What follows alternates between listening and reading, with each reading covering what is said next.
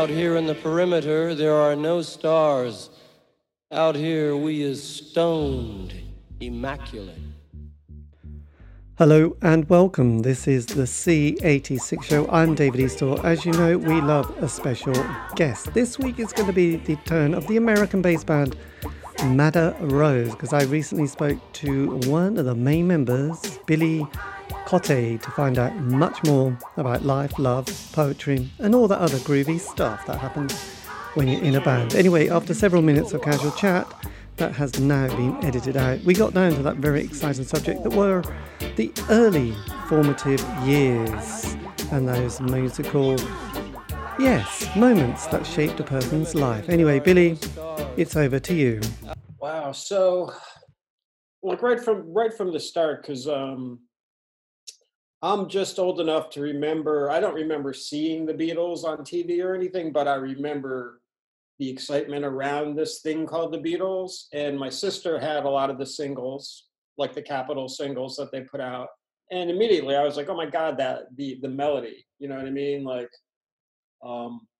just the way they say it. I think, okay, their harmonic content, like when they sang the harmonies, you know what I mean? That clicked with me right away. And I was like, oh, these guys are doing this lovely thing and they're being lauded for it. You know, everyone loves them. So, you know, that has an effect on a person. But I noticed in the back of my head that I could make up little songs, even when I was a kid, you know, like I could make up songs that sort of sounded like a Beatles song, you know, and so right from then I just said, oh, I can just make up songs, you know what I mean? So I think I'm straying from your point. Like the music that first influenced me was the Beatles, more so like the Monkees. You remember the Monkees from America? Absolutely. We loved that, you know, the soundtrack, the opening credits, you know, Hey Hey We're the Monkees. And also there was the Banana Splits, which again, for a young person, that was just the most exciting song, you know, that you could hear. You know, those really punchy, wow, that's a very, you know, we're going to sing that for the next 5 minutes kind of thing. You know what I mean? It was very hard not to be excited. And then seeing, you know, Sweet doing Ballroom Blitz or Blockbuster or Gary Glitter doing, you know, Rock and Roll Parts 1 or 2 or whatever it was called. And then, you know, T-Rex and that glamorous, you know, Get It On, Bang a Gong. You know, it was all, but it was Alice Cooper doing Schools Out, which was like the first moment of rebellion. You know, I was about 11, 10, and you're thinking, blow up the school, that's great, let's do that. You know, so it was all those kind of moments. And obviously, you know, then seeing David Bowie, this was a little bit later because this was when Space Oddity had been reissued. And then being excited because the B-side had changes and Velvet Goldmine. And I was thinking, wow, B-sides are great. Oh, those were the B-sides to that? Yes. That's amazing. Those were rather exceptional B-sides. It was downhill from there. You know, because you kind of always had that psychological thing of turning the record over and going, even side 2 of a vinyl record, you went, oh, God, that was a big occasion, wasn't it? You had to sort of, because you didn't know what the songs were because they weren't probably the singles, but you know, oh my God, I'm doing side 2 of the vinyl record, and the B-side of a single is often really disappointing. Well, I found that after the changes and Velvet Goldmine. Yeah. But, you know, at the time you think, oh, the lyrics of changes. This is a rather, you know, 11-year-old being a bit, that's incredible. You know, that's interesting. No, I agree with you. Yeah. I think another big musical influence as a child was the Jackson Five. You must remember those guys. Yes. Yeah. Right? I don't know how popular they were in the UK. I guess they were, right? Yeah. ABC and Michael Jackson. And to be honest, we also had the Osmonds. Let's not forget. Crazy Horses was, you know, there was that sound that they had, wasn't there? Which we thought was amazing. Then we had Donnie Marie, which was a bit irritating. And then Jimmy just made you think, yeah. So we did, the Jacksons. I mean, don't forget, it was often, we had 3 channels in this country, BBC One, 2 and Anglia. So there wasn't a lot on telly. So Top of the Pops on a Thursday for 30 minutes a week was really quite a big thing, you know.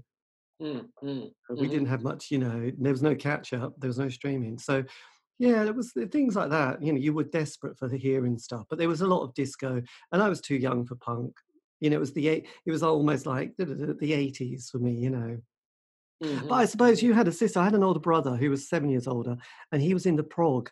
And I was very fascinated with these kind of prog records. And obviously, he sort of told me not to play them when, you know, but I would then go and sneak into his room and play Yes and Genesis and Wishbone Ash and Barclay James Harvest. I was really fascinated. You know, it was like, wow, what is this? You know, this is incredible. Which is a bit of a shame. You know, he could have been into the punk scene, but he wasn't. So, but I, you know, I have a love of prog, really. The good thing about those prog records, some of the ones you just mentioned, they always had really good artwork and covers, even if the music was kind of like ponderous. Like they always were presented very interestingly. Like remember Caravan? They had those beautiful album covers. Yeah, Yes.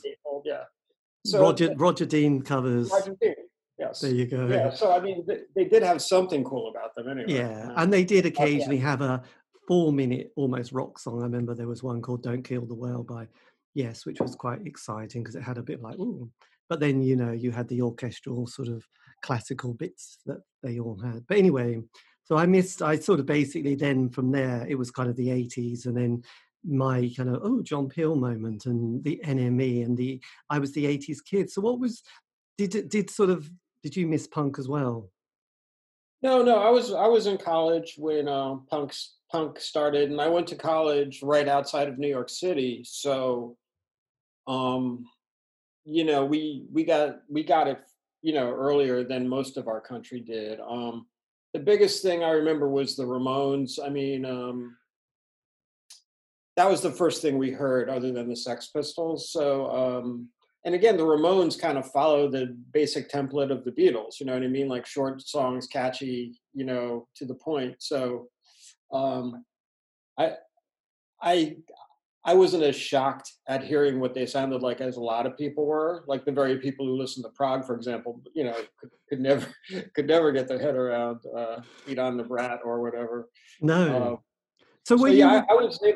Okay. I was going to say with that scene, so were you then picking up on, you know, CBGB's and Max's Kansas City and the Mud Club and is it Tier 3? Were these kind of places that you started to become quite familiar with and that kind of scene of like the Stooges and the New York Dolls and then Talking Heads and Blondie and all the other bands that started to appear from that period? I went in there occasionally and saw some shows, like at CB's especially, but I never felt part of that scene. I was like too young, and quite frankly, I didn't feel cool enough. That was like, imagine New York City in 1977. Going into a room like that has like Patti Smith in it. You know what I mean? That's like intimidating, dude. That's not, that's Yes. not something easy to do. But I appreciated it and I watched it. Yes, I think absolutely. I learned from it. So when did you start sort of progressing from just being the sort of like me being the pop fan to sort of your first, you know, musical instrument and starting to write songs? Well, I always wrote songs in my head, but my sister gave me her guitar. She had like an acoustic, like a classical guitar when I was a junior in high school, which makes me like 16, I guess. And I got a chord book, of Neil Young songs, and I just kind of taught myself how to play the basic stuff. You know what I mean? And I was on the baseball team, and when I got that guitar, um, it became my new thing, and I quit the baseball. The guitar, and my friend gave me some pot. So like those two things changed my life, or put my life in a different direction. I quit the baseball team and I started learning how to play guitar, in my own way. Yes. And and from then on, I was like, I'm definitely gonna. It seemed like a natural progression to be in a band at some point. You know what I mean? And try Yes, try to do it. absolutely. Yeah. So was it Neil Young's After the Gold Rush that sort of changed your life?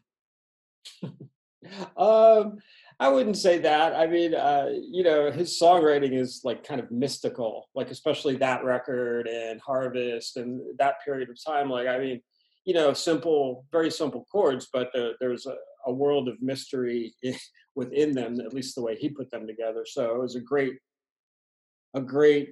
first batch of songs to try to dissect. You know what I Yeah, mean? I mean, yes, there was a sort of magic realism of some of those songs. And the same with people like Van Morrison as well. And then you had that sort of abstract kind of quality of David Bowie's, Ziggy period. And also actually Aladdin Sane. I mean, he did used to put some incredible phrasing like, we moved like tigers on Vaseline, which I always found was quite an extraordinary line, really, I thought. Yeah, that's pretty bizarre. So look, so we had punk, which was very exciting. Then the post-punk period, which was Gang of Four, Magazine, Peel, which I find a bit too complicated and quite intimidating. And then indie pop came, 83, the Smiths appeared, and it was like, we'd had the Echo and the Bunnymen and a bit of U2 and Big Country, but there was definitely, in this country, from 83 to 87, the Smiths were here, and there was suddenly like, I know you had the mainstream charts with, Tina Turner, Dire Straits, and Frankie Goes to Hollywood, and Duran Duran, Spandau Ballet, Sade as well. But then us indie kids who were all awkward and shy and pathetic, me, we the Smiths were there, and it was like, wow, that's our scene. And suddenly you had all these bands like Everything But the Girl and the June Brides, and then the Go-Betweens and the Triffids, and suddenly for those 5 years, it was until they split up, there was definitely a feeling of wow, this is happening. So what were you sort of doing in that kind of glory indie years? Well, I was very immersed in underground music then, both from my country and yours. I loved the Smiths. When they came out, that first record. I was just like, oh, this is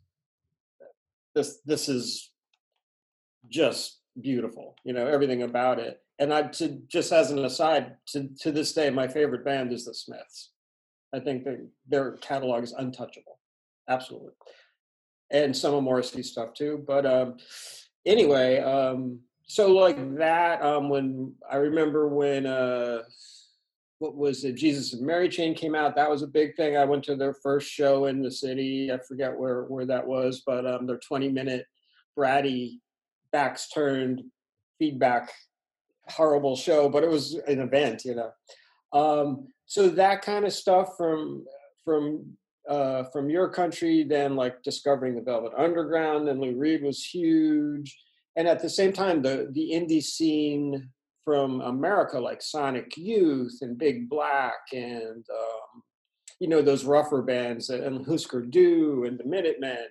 I lived in Hoboken at the time that had a club called Maxwell. So all those bands just came through every week. Dinosaur Jr., early REM, so I was a sponge soaking up all of it, just everything. The C86 scene that you seem to be so into, I didn't really know that. That didn't get over here as much, so I didn't hear some of those bands till later.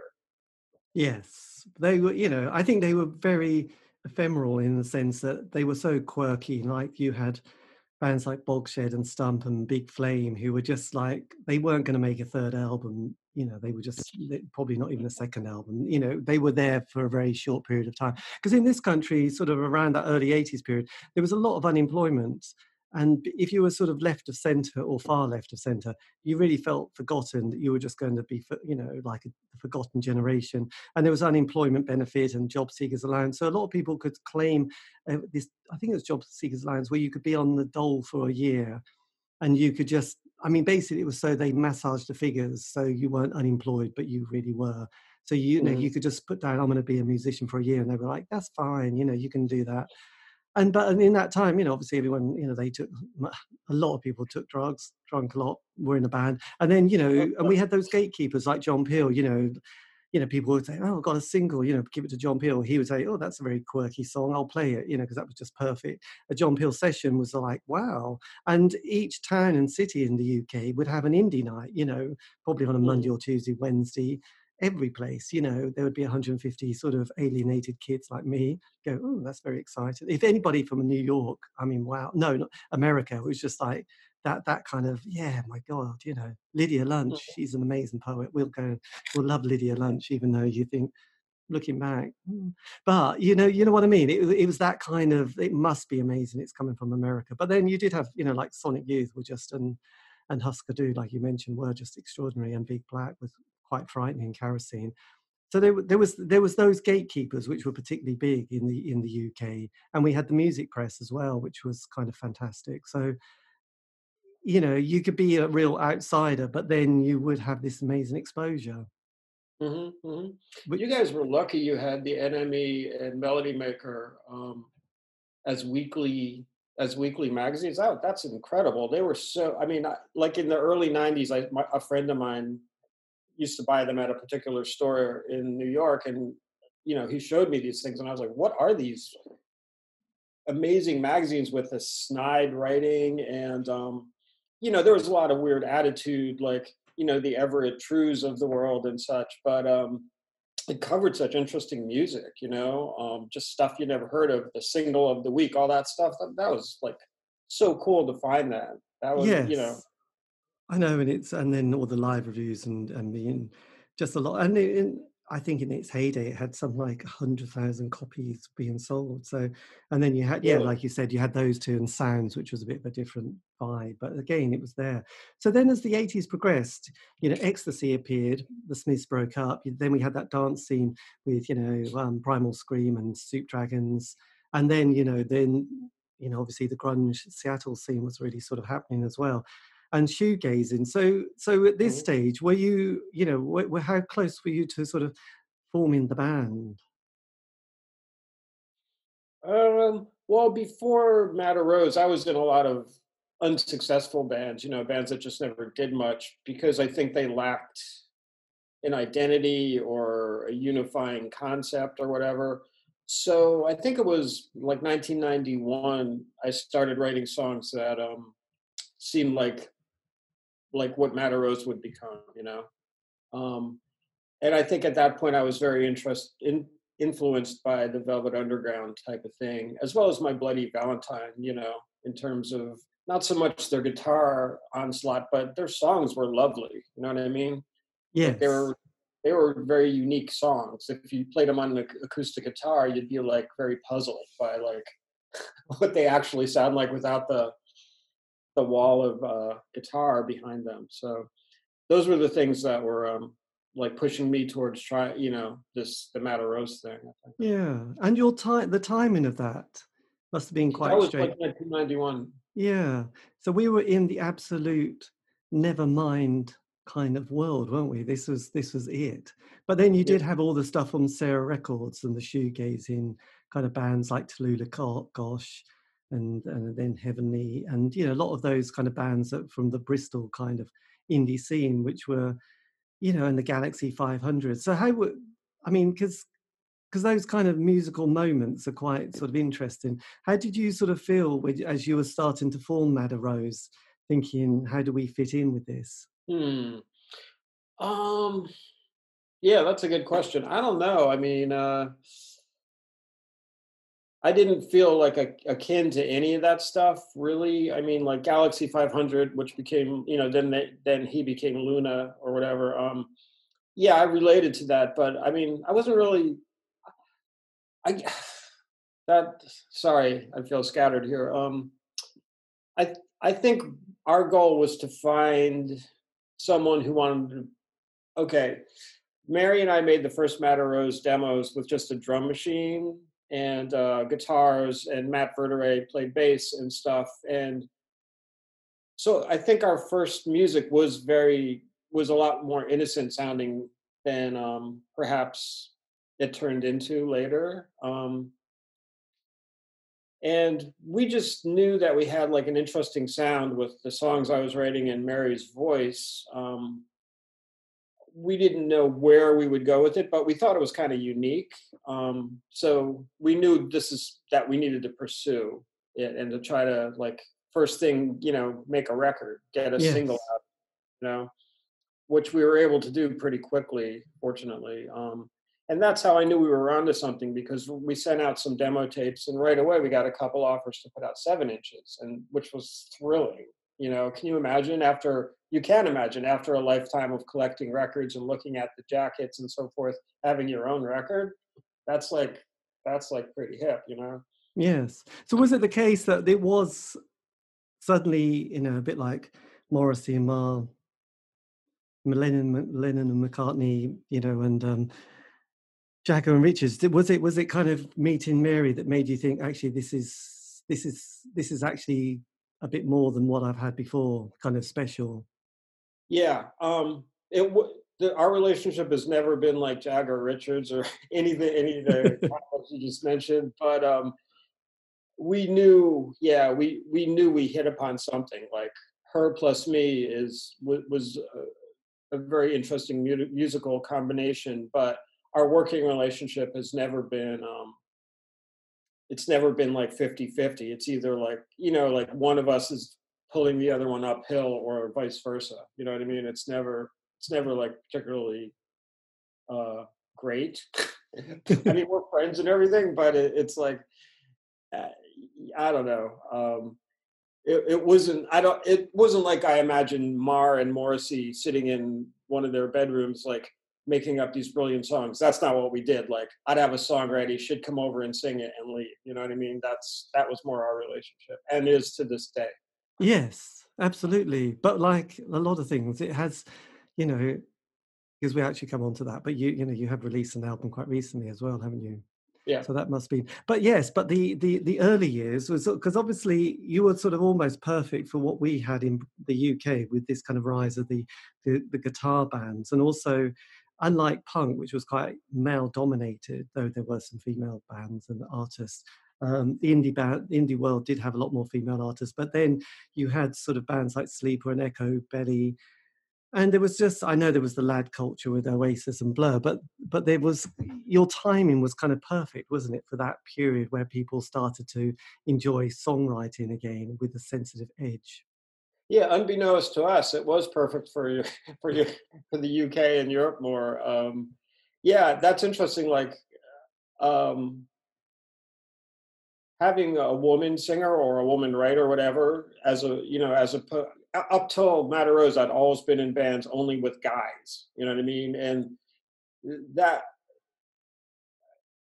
that like that much testosterone and like no tempering force can make it makes it almost feel like you're on a football team or something sometimes. So like um since Matter Rose, I've seemed to always work with at least a woman or two in whatever group I'm in, and I find it's better, and it makes it somewhat more civil in a way, and Yes. the different energies work well together, or work better together than just like all boys. It's interesting because I remember the main person in Jefferson Airplane, I can't remember his name, but I remember him saying that he really wanted a woman singer because he just didn't want to be in another band with blokes because you're just going to be a band of blokes, aren't you, really? Yeah. What else happens with a band of men? It becomes very competitive in a lot of ways. You know what I mean? That like men seem to just naturally compete, and to me that's no fun. Yes.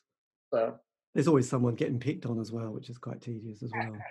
But you had, I mean, one of the great things, and I suppose I'm a bit guilty of this, is that if John Peel played something, I would immediately think it had been sort of almost blessed by the Pope. I mean, and he obviously picked up as well with the band quite quickly as well, didn't he?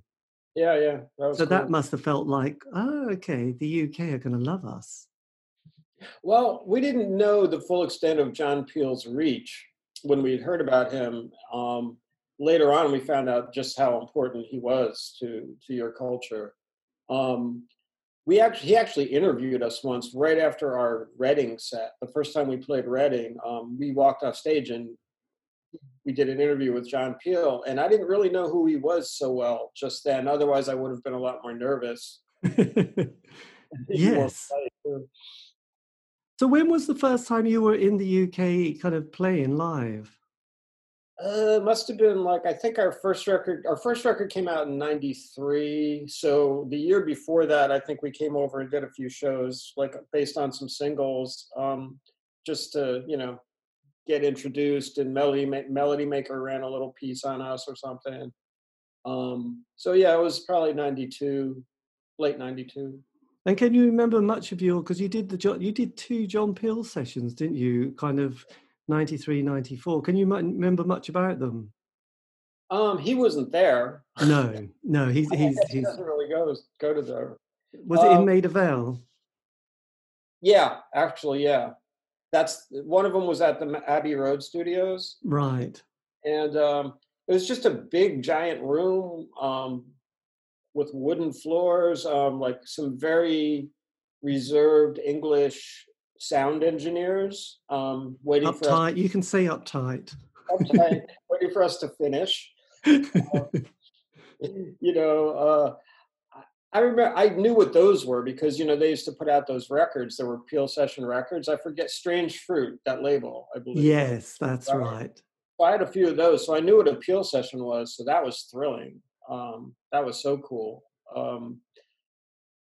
I remember it was a long ass day, and we had our usual arguments in the studio, and but they came out okay. I Well, was I happy. know. I don't think you had on either of yours the famous Dale Griffith, who was the drummer with Mott the Hoople. I think you had a few other. No, we didn't have him. I'd No, heard of him, yeah, heard about yeah. him, I should say. Everyone, apart from any drummers, often had a good time with him, but most other people didn't, especially vocalists. Apparently, he wasn't great on the vocals. But I must admit, the Smiths album you mentioned, it was the Hatful of Hollow album that I thought was just brilliant, and that was mostly the John Peel session Oh, and various other ones, which I thought had a great sound. So when it came to your first album, Bring It Down, did that, because obviously you spent most of the 80s in bands and then suddenly the 90s came. Did you sort of feel that there was definitely a kind of a rush within the band and your own creative journey? oh, what? Huh? I said, did you feel there was a bit of a rush going on with the band, not the band rush, but just they suddenly, because most people who are in bands, they don't really get beyond just playing in front of their friends and family and anybody else they can emotionally blackmail to see them. So suddenly one day, it's like, my God, it's happening. And suddenly, we're getting this play and that play and record companies want us. Let's face it, mostly it's like a glacier, isn't it? What you see, the bands who make it are small compared to all the bands who've never made it. So, suddenly that moment, the dream comes true that, you get a John Peel session, you play in Reading, then Glastonbury Festival, and then suddenly the first album's there and record companies are starting to, push you around, not push you around literally. Well, they might be. But then, I just wondered how you started to cope with that kind of moment of thinking, God, this is becoming quite real. Well, I think a couple things happen really. I think a couple things, so once you attain, say your goal is to make a record. So then you've made a record, you've achieved that goal, but then you look up and there's now I need to have this, my next goal is to have a successful record, and the next goal is to be even more successful than that. You know what I mean? So I think if you're ambitious, and most people who have made it far enough to get a record deal are ambitious, you know what I mean, on some level. You got to get off your butt and find a lawyer and get your tape somehow to the record company. So make no mistake, any band that is in your record collection probably had one member who was that was their goal and they went after it. You know, so as soon as good things started happening, I looked towards what the next plateau would be. You know what I mean? Now we're playing the same places as Sonic Youth. Now we need to be as big as Blur. I don't know. So, that kind of calculus. Yes. That was one thing that happened. The other thing that happened was, and I think this happens to most young people who have some success thrust upon them, my ego, went, you know what I mean? I was immediately, I immediately considered myself a very special human being. You know what I mean? I'm sorry to admit this, but I definitely got a big head about things. And then yet another part of me was humbled by it all because I knew how lucky that we were to just have been at the right place at the right time. You know what I mean? So yes. all those. And you must have felt chuffed that the first album, Bring It Down, started getting comparisons to Velvet Underground and and got praised by Everett True as well. So you must have felt quite chuffed at this stage that things were generally going well. And getting a producer, you had, was it Kevin Salem?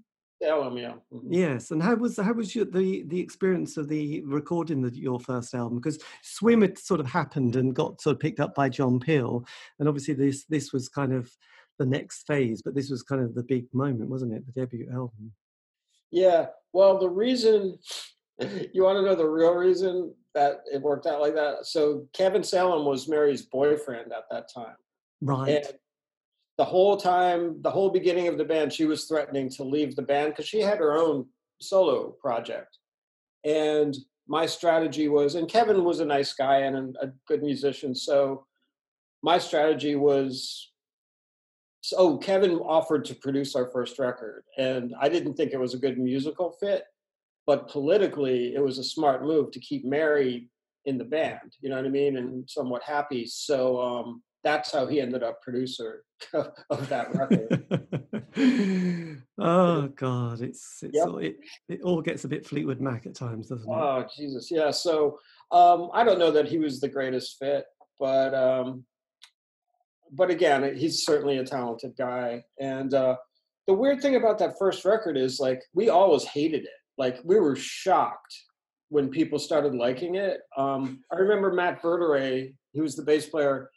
We listened to it in my car once, and he was like, "Who's gonna like this?"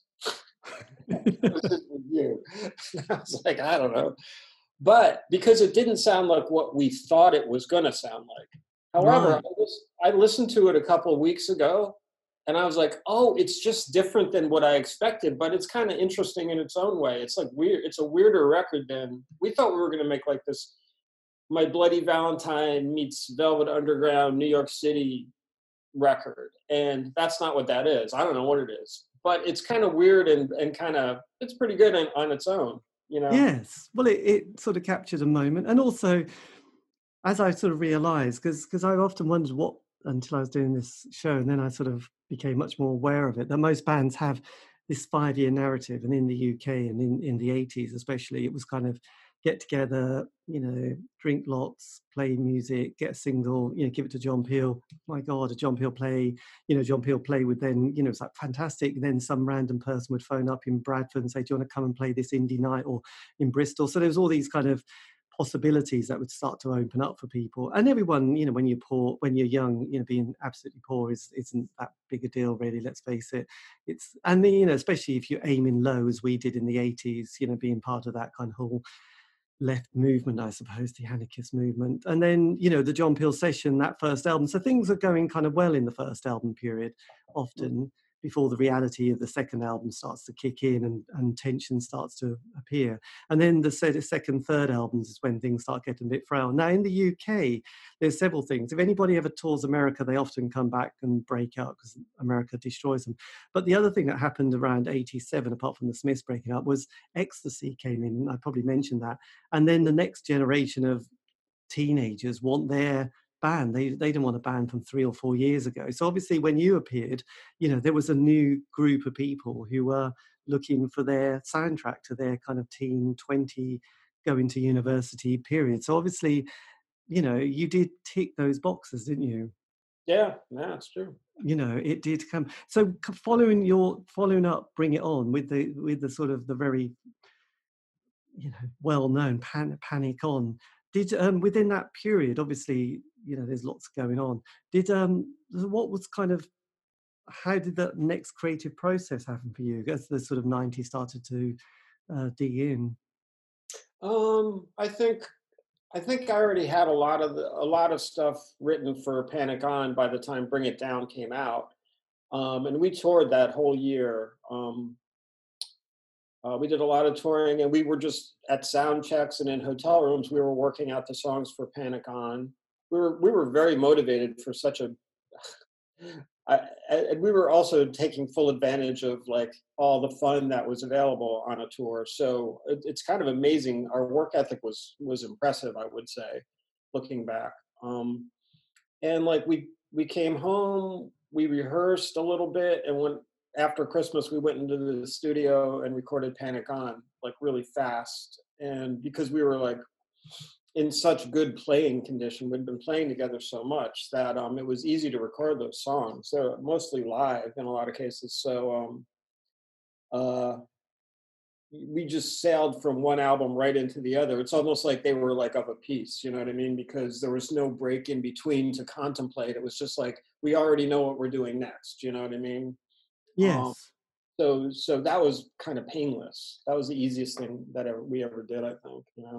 And you captured a certain zeitgeist in that kind of period as well, didn't you? There was something kind of quite perfect, as well as the time, you know, because a lot of people I spoke to, it's all about the timing. And when Panic On was released and was out, you know, it was a perfect time for sort of guitar-based bands with a female vocalist, you know, great lyrics, great sound. You know, it had a slightly, you know, a quality, a sort of an indie quality that people like as well at that time, because guitar bands were so kind of in. So it must have felt good. So after that, then what sort of happens with the band and the sort of musical direction for the rest of the decade?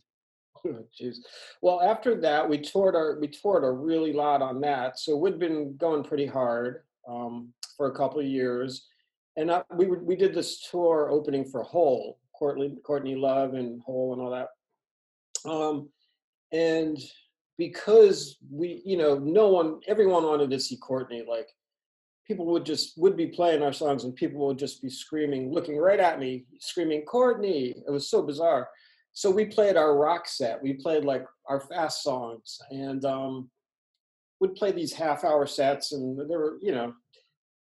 And I remember thinking, I don't want to do this rock music so much anymore. Like that's not. I didn't start this band to be like a rock band. It was more for the moody, spooky stuff. That's kind of like where my heart is. So I remember thinking on stage, like, our next album's got to be different than this, you know. Um, and that's where it all really went wrong, I think. So the record company, we were on Atlantic by that time. They were disappointed that Panic On didn't really sell very much more than Bring It Down because it cost a whole lot more. So they were kind of cooling on us. You know, this is where like we reached our peak, but we didn't go to the next plateau. So we released an EP of a cover of the Jackson 5 song "The Love You Save," and Yes. that song, the way we did it, it hardly has any guitars on it. It was like mostly about the bass and stuff. It was like an attempt to like take ourselves elsewhere, you know. So that's what we did. We made a record called Tragic Magic, and it was very dub influenced. It was very, let's be honest, Portishead influenced and Tricky influenced, you know, with loops and that kind of smoky feel. And we weren't good at it. We weren't good enough at it. And Tragic Magic is not a great record. There's some all right songs on it, certainly, but you know, I screwed up. You know, that was all me. That was my idea. So you know, I thought maybe people who liked us would follow along to our new direction, but that turned out not to be the case. Yes. It's interesting because I did an interview with, I think it was Mark Saunders, who was the producer of the Tricky album. And yes, that was quite some experience for him to have recorded that album with Tricky. You have to listen to it to believe it because it's quite a bizarre story. It Oh, was really? Yeah. he was Interesting. he is quite out there as a character, you know, as a Mark sort of Anthony Tricky is. Tricky is, yeah. Yeah, yeah. He's very and then funny enough, you know, as an aside, people would go up to Mark and say, do you want to produce my next album? Because I want to sound like Tricky. And it's like, actually, he didn't really want to do that. You know, he said, I want to make, you know, clear pop songs. I don't really want to sound like Tricky. You know, it's like, that's just kind of a one-off, but he had to make it for various reasons, not have to make it, but, you know, that it all happened like that. But it's kind of an interesting experience. That sort of that fashion of suddenly, yes, people wanting to sort of say, I think he got Orchestral Maneuvers and Dark saying, you know, we want our Tricky album. And it's like, I don't want to do that again. You know, I've done it with Tricky. I don't want to do. I'm not going to be that person. So that was the end of that. And were you influenced by people? I don't know if they'd come along by then, but Cat Power and bands like that. You know, I never got into her so much. I think she's cool. She has a great voice and all that. But I personally no, I never was influenced by her. Nor Yes. nor was Mary. I don't think. Yeah. So as we sort of got towards the millennium bug, and we thought that everything was going to stop, unlike now. Did you? I mean, as the decade sort of got to the end, and you did "Hello June Fool," how was that experience with it for you? Well, Hello June Fool was like a corrective. I think or at least I decided to just try to write songs for the band again and not like have this overt production style that we failed so badly at on Tragic Magic. So I think Hello June Fool is kind of good. I like that. By that time, Mary and I were a couple then, and we moved up to Ithaca, New York, where I am right now. And our drummer moved to Chicago, and the bass player stayed in New York City. So we were like, now we were a long distance band. And, you know, long distance relationships tend not to work out so well. So we'd meet up here in Ithaca and rehearse for a week and then go tour. And that's how we did the album. We rehearsed for a week and we banged it out in 4 or 5 days. So it wasn't optimal. Like, you know, what I did learn is like a band, if you're going to be a band, you need to be a band. You know, you need to rehearse once a week or twice. You know, you need to like be together and like work out stuff together. Like if I just send tracks to the drummer in Chicago, like he's got to like figure out how to play along with my acoustic guitar. You know what I mean? It's not an optimal way to make music. You know, I mean, he can do it, but it's much better to be in a room and, you know, like looking at each other and so forth. So Hello June Fool was the end of it because we were getting tired of like doing the long distance thing, and frankly, Hello June Fool, it sold a lot better than Tragic Magic, but not enough to keep us going. You know what I mean? Yes. The business side of it wasn't making sense either. So sadly, you know, as you said, 4 albums and out. Yes. And did the album cover? I always loved the album cover. Actually, did that sort of represent how the band were feeling at the time? There's a sort of a romantic melancholia about that album, isn't there? The cover. Yeah, that's a good point. Yes. Yeah, I think we chose that photo for a very specific reason. You're right, because yes, it's kind of moody. It's kind of contemplative. I mean, there were 1,000 other photos from that session of us looking directly into the camera and so forth, but that one, looking away out into the water, seemed to fit the music best. So that's a good point you made. Yes, as they said, as Joy Division said, walk away in silence. Yeah, Something like that. So then what happens to, I mean, obviously it's kind of interesting because as I mentioned earlier, I was, you know, Bowie was my first love. And then obviously over the years kind of followed him and then went back and listened to a lot of his music and then obviously reflected a lot of what he did. And I mean, he, you know, during his career, he did bring out a lot of albums. In the 70s, he brought out an album a year and made some real duffers over the years and stuff like that. As an artist, how do you also sort of navigate that kind of period of sort of owning up to sort of albums that you thought, yeah, that wasn't a great one, but then Never Let Me Down wasn't that great by Bowie either, let's face it, or Tonight. I mean, the 80s weren't that great for Bowie. So then, you know, yourself, you know, how do you sort of dust yourself down, using a sports metaphor? you mean like how do I feel about making crappy records now? No, not now, but you know, when the band finished, and that had been your kind of like a 10-year journey, Oh, really, and then you sort of wake up and you're no longer in the band, but then you're still an artist. That's your, you know, that you spent your whole life. That's your trade. To yeah. sort of, you know, then you know what happens next to you, with you over the next few decades. Let's see. Well, after Matter Rose broke up, Mary made a group of solo records that at first did okay, but then had diminishing returns. I made a record called The Jazz Canon that was more like tricky again. um, and her and I made like an instrumental record, and that was all in the 2000s, I guess. But none of it, but we were part-time musicians. We weren't doing it full time anymore. Like we had to like basically create new lives, if you will. You know what I mean? Yes. So that was kind of, I think I was I was bummed out. I mean, I felt like we had gotten our shot. I didn't like, unlike so many people who had had a major label experience, they'll come away going like, if the label only did this or that, we would have been rock stars. I think like we got videos made, we got singles out. So I think we achieved the amount of success that we were supposed to. I don't think we were quite commercial enough or whatever to go up to the Smashing Pumpkins level or whatever. So I have no bad feelings about any of it, any of the major label years at all. I mean, don't get me wrong. A lot of people who work at major labels are pricks, no question. However, I don't feel like we were particularly badly treated. So, I felt okay about that. But like, it was sad to me. Like it was cool when you're in the middle of it and the next song you write will potentially be heard like by a lot of people. That's exciting. You know what I mean? Yes. And so it took some dealing with that, you know. But it was okay. I guess I didn't have like I think I lost heart and I didn't make music for a few years, but that was more in the 2000s. But it's yeah, I don't know. It's hard making music that is not going to get heard as much as it used to.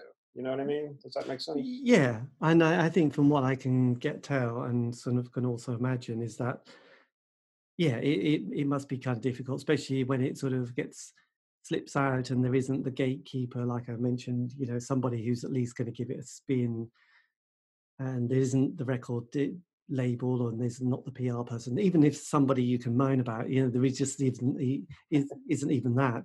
This like camp, or sort of self-produce, and you're thinking. I could imagine it must be a little bit like, okay, this has been great. This has been 3 years project, and yeah, it's kind of dealing with the reality of what it must feel like to have it just trickle, really, than just go, wow, there's a bit of a buzz. I'm on the front of the NME. They love me. Oh no, they don't. They hate me. Oh, at least I'm, and Oscar Wilde. I suppose it's better being in the papers than not being in the papers. But Yeah. then there's no papers anyway, so it's all a bit online. So then, and then sort of obviously like the return of the Magnificent Seven. You have that moment, don't you? Because it's interesting, because I've interviewed a few bands who've done the reforming thing with mixed results. Some have been okay. I mean, it's almost like they've really gone into it very consciously, not to let it get too big. And there was one band, I'm not sure if I can even tell you this, where it really goes badly. So many, they give up their day jobs. They do we're going to reform the band. It's all going to be fine. And it's terribly bad. So how did did you, when you decided to get the name back again, what was the process of that? Well, what had happened was some small label offered us to do a single. And so me and Mary put together 2 songs, and then that label fell through. It all fell through. So we were like, oh, too bad. And Mary and I kept making songs just to do it. And then we ran into this guy, Chris Gowers from Trome Records, from your country, the UK. And he said, I'll put out your record. So we made a little deal with him. And I wouldn't have done it if I didn't think we had the right material. But I was like, we had these 9 songs. And I was like, this sounds like a Matter Rose record. So we did, we just made it. We'd like seldom were in the same room. A lot of it was mailed back and forth, digitally and so forth. So we put it together that way, and it sounds like Matter Rose, but it sounds a little different. I think whatever we've learned, since 1999, like is in there. So it was like a pain in the ass, but it was worth it. You know what I mean? Like, because I don't know, people weren't always like, not everyone was as into it as everyone else. So, but everyone wanted to do it in theory, but not everyone wanted to practice and make it sound great. So, but Yes. I shouldn't say any more about that. But I mean, it happened because we were given the chance. Like because this label Trome wanted to put out a record by us. It was like a great challenge, you know what I mean? It was like, can we still do this? Can we make something that doesn't suck? You know what I mean? Yes. It doesn't sound like it doesn't sound like we were trying to copy Panic On or something. Like, I think we approached it fresh in an artistic sense, Was it the case that it was very much like you and Mary have the baton to sort of made this happen? Because actually, a lot of people I've spoke to who have been in bands, to be honest, in this kind of Norwich area, it's not brilliant for music, Norwich, really. I mean, it's good in the fact that, there's clubs and bands come to it, but musically there aren't a lot. So there's a lot of bands who have never made it, as in gone beyond sort of playing in front of their friends, family, and anybody else they can emotionally blackmail to go and see them. But often when I've spoke to the lead singer who does all the work, he's just, or mostly it's a bloke, really fed up, because it's like, the brilliant guitarist is a pain in the arse. The rest of the band, might just at any minute just say, actually, I'm not that bothered. So he's kind of dragging it along. So you didn't have quite that experience with this album. No, not really. I mean, to be honest, Mary wasn't that into it. Like, she has a difficult relationship with Madder Rose because she has her own artistic identity, yet she's known more for Madder Rose than for that, I guess. So, she came over and sang the songs, and she did a great job, and she made up interesting background vocals, and she wrote a couple nice songs, but she wasn't that involved. Yeah. Yes, it's a tricky, because I know I spoke to a guy, I think he was in Loop, and I think he decided that, the band had it, then, still could make music for Loop, but not with the members of the band, because there was just too much. So it's almost like I think he had a light bulb moment. He thought, actually, I could do Loop, but with a new load of people who aren't going to start to be difficult. And we could sort of make a Loop record, even though it's a bit like Marky Smith, as he said, if it's me and your granny on bongos, it's going to be The Fall. I mean, do you feel a little bit like that with Mad? You could have. Nope, absolutely not. No, that was one of the other caveats of it. Like, it didn't have to be everyone from the original group, but everyone from the original group needed to be asked. Like, I wouldn't have felt right just saying, "Oh, I'll just use this other drummer." Like, I had to ask Rick Kubik, our original drummer, if he wanted to do it, because he was sitting in the van just like I was. You know what I mean? So I felt obligated to ask everyone in the old Madder Rose to play on this. That was very important to me. Because, I guess Mary and I could get another rhythm section, but I don't think it would be the same, and it wouldn't feel the same to me. Like, yes. So everyone from the original Madder Rose, like both bass players even, played on various tracks. So, I mean, no, to me, in our case, no judgment on Loop, but, to make it real, I think it needed to be, the real members, Yeah, absolutely. You give the impression it hasn't left you with a lot of joy. Oh, I'm sorry. That's not true at all. Right. I'm sorry I give that impression. I think this morning I'm being really honest about, like,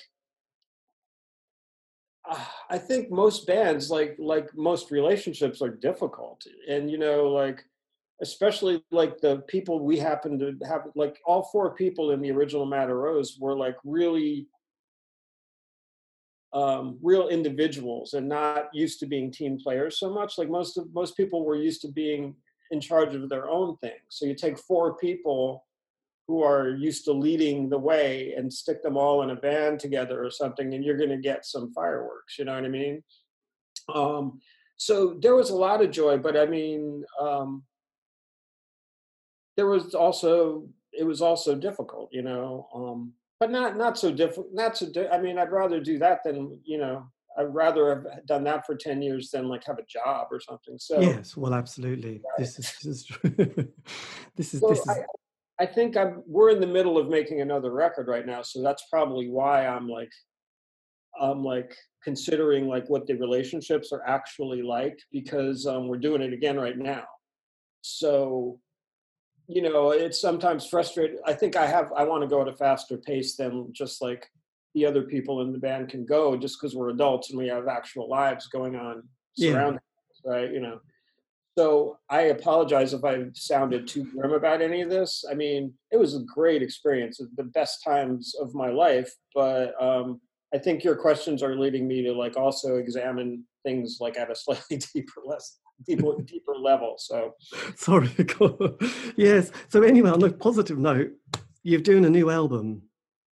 So do you feel, I mean, just on a sort of artistic level, because obviously 2020, if anybody's listening to this in the future and they're sort of doing research, I mean, we're only in a global pandemic, incredible political time. And, people are going to read, God knows how they're going to make a film about the last 4 years of American politics or even Britain, really. I mean, that's going to be a long film. I mean, how is it as a creative artist then? How are you sort of managing to juggle this? Because a few people who I've spoke to, some people are really low, they're thinking, God, what I've always wanted was time to sit down and write. And it's like, God said, here you go, have 6 months. And they're gone, now I'm freaking, I can't do it, go back Yeah. to the, and some people are, there was a guy who was in the Wonder Stuff, Miles. His timing was brilliant. He did all the work last year, did the tour, did the album, thought this year I'm going to take it easy. It's like, oh, actually, this is great. I had planned to do it like this. So his timing was good. Other people were like, oh my God, the album's coming out and the tour's all booked and all the festivals. And now I don't know what we're doing. So they're feeling very discombobulated. I just wondered how you are and how your songwriting will be during this period and possibly after November. Well, I think like a lot of people, like during the 6 month shutdown, I couldn't really write very well at all. Like I finished a few things I had started, but like it became this thing where like every day, I'd set aside some time and I'd try to write something. I'd pick up the guitar, piano, whatever, and like I just couldn't do it. Like nothing good was coming. I have like hundreds of starts of songs that are just awful. Or just boring or just not good, whatever. But then like last month something clicked and I've written 2 songs since then for this album that I'm like happy with. And I think they very much reflect like the uncertainty or like just like the melancholy or whatever you want to call it or dread of this time. Like they're pretty, but they're also kind of bleak maybe. Mm. So yeah, I mean, it's hard not to be directly affected by this freaking world, Um, as for the album itself, like we were going to do a lot. We were actually going to meet in New York City and do a live session, like actually record together in a room. And I was very excited about that. So I don't know if we're going to get to do that again, or maybe it's going to have to wait till next year. But I'd rather not do it remotely and like mail tracks back and forth, Yes. So I really want to get in a room at least with the drummer, with Johnny, because like, or his real name's Rick, because I love playing with him. He's got like such a fantastic sense of just music, generally speaking. So if nothing else, I hope I can go record some of the tracks, just him and me at least. Yeah. Because the songs are written for a live band. Like last year's the To Be Beautiful record wasn't. It was written to be recorded in pieces, I guess. There were more ambient style songs, but these are songs that are band songs. So I hope we get to do that in some sense. God, we all do actually. Coachella next year would be amazing. Yeah. So look, just the last question. I mean, if you could have said something to an 18-year-old self that you could have just whispered as they were just starting on that kind of interesting and fascinating journey, sometimes a bit murky.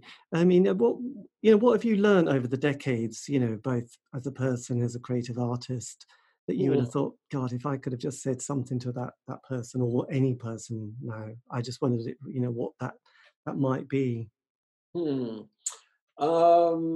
Probably one thing I would definitely say to my younger self would, I would tell my younger self to be nicer. You know what I mean? Like, you may remember earlier in the interview, I said like, when we started becoming successful, my ego got a little large, and I'm very introverted anyway. And like when you're in a band that's doing a lot of stuff, you meet person after person, and that I found that very tiring. It's very exhausting for an introvert to constantly be talking and shaking hands and meeting people. So I don't think I was always as nice as I could have been. So I would encourage myself to be more mindful of that and to be nicer. I think this world sucks because people are so mean to each other, and like I think a lot of people who are mean are in their own in they're in pain in some way. You know what I mean? And they're just like, spitting that pain out onto the next person they meet. But you don't have to be that person. You don't have to do that. Um, so I did. That's I know this. It's kind of like a quaint thing to say. Be nicer, but I would say that. That's one thing. Actually, no, quite a few people have said the same, actually. Yeah, Or really. just enjoy it while it was happening rather than feeling so.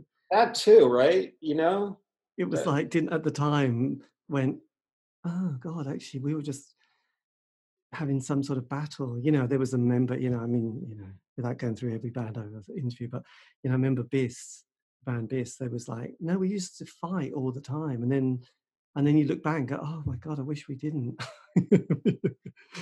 It's like in reality, actually, we were having a horrible time, but actually we should have been, it's like, oh, that was a bit of a shame, wasn't it? It's like, well, because yeah, after Matt Verderay, the first bass player, left our band, him and I were like best friends before the band started. And then we didn't speak for like 6 years after he quit Matter Rose. We just wouldn't talk.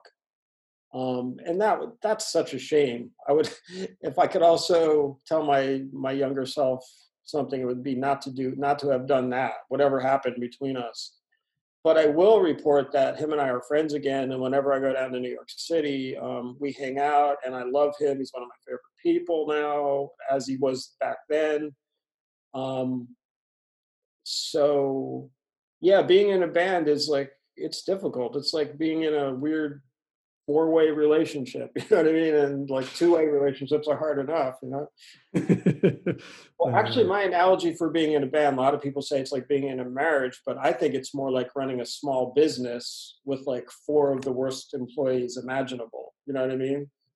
Because like, you know, poor musicians are not going to be your best workers, are they? no, I know. I mean, it's kind of I suppose on one level, it's a kind of a miracle anything comes out. I mean, obviously, again, a bit like the iceberg thing. I suppose it does. Mostly, it doesn't. What you see on the top is just a little percentage of what happens underneath. But what you get on the top, and suddenly those moments that something has happened, and you have that final record or whatever, and you have that tour, and you play, and you sound fantastic. Like you said, you're up, match fit, to go back to your sporting metaphor. But it is kind of quite a miracle. But there are just those moments that all line up. And a bit Hmm. like, when you were talking about playing live, or certainly being in recording live, I always remember it was Black Sabbath, their first album. And I think they'd been playing it for years live. And then they got the record deal, went to record the album, and sort of did it in an afternoon. And everyone was like, and they said, well, that's it. We've been playing it, we've worked it. It's like we don't need to do any second take. We can just play it live, and you've got the classic, Black Sabbath first album. And it's a bit like, we're match fit. We've been playing that for the last 2 years or whatever years Hmm. to thousands of people and hundreds of venues, and we know it back and front. We don't need to do it again. So, and it's interesting being that kind of playing live is kind of quite a big thing, isn't it? Actually. What do you mean? Well, I suppose, I sort of watching various documentaries over the years, being obsessed about the whole world of music, I suppose, is that a lot of bands, from the Beatles, you would look at, talking about, and you realize that their manager went, you're good, but you're not really amazing, but we'll send you to Hamburg, play lots, come back, you're already there. And I remember seeing a few documentaries about bands who just played a lot live, didn't get a record deal, and then one day it happened. And it's a bit like, we learn our stagecraft by playing lots of crappy gigs, being beaten up, being things thrown at us. We've learned, what songs work, what songs didn't. We've kind of done all that apprenticeship, and now we're ready for it. And the Beatles obviously is one of the obvious ones. The Stones did a lot of live work as well before they got it. But I mean, it was like Brian Epstein, sending them to Hamburg. It seems such a random thing to do, but you realise playing 3 nights a week, 3 nights 3 shows an evening, sorry, for weeks or months on end, gets you quite good, doesn't it? You do start to learn what to do and how to perform, and you learn your craft, and probably that's what they needed to get that sharpness. Yeah, that's a brilliant idea he had to like go make them just play hundreds of shows, you know. I mean, yeah, that's that's the thing, you know.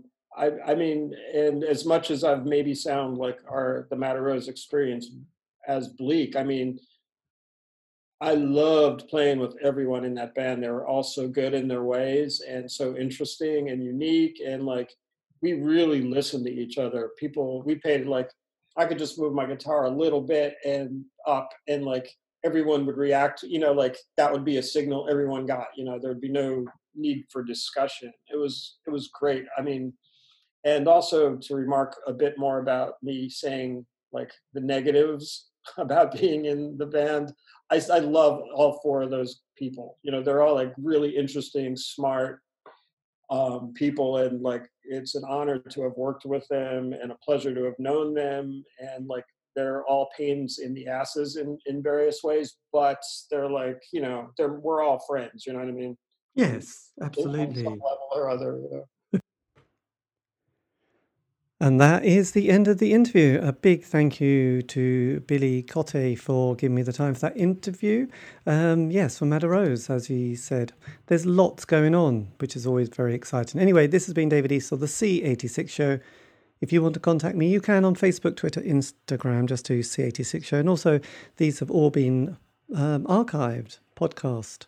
So you can find those on Spotify, iTunes, and Podbean. It's true. Anyway, have a great week. Stay safe.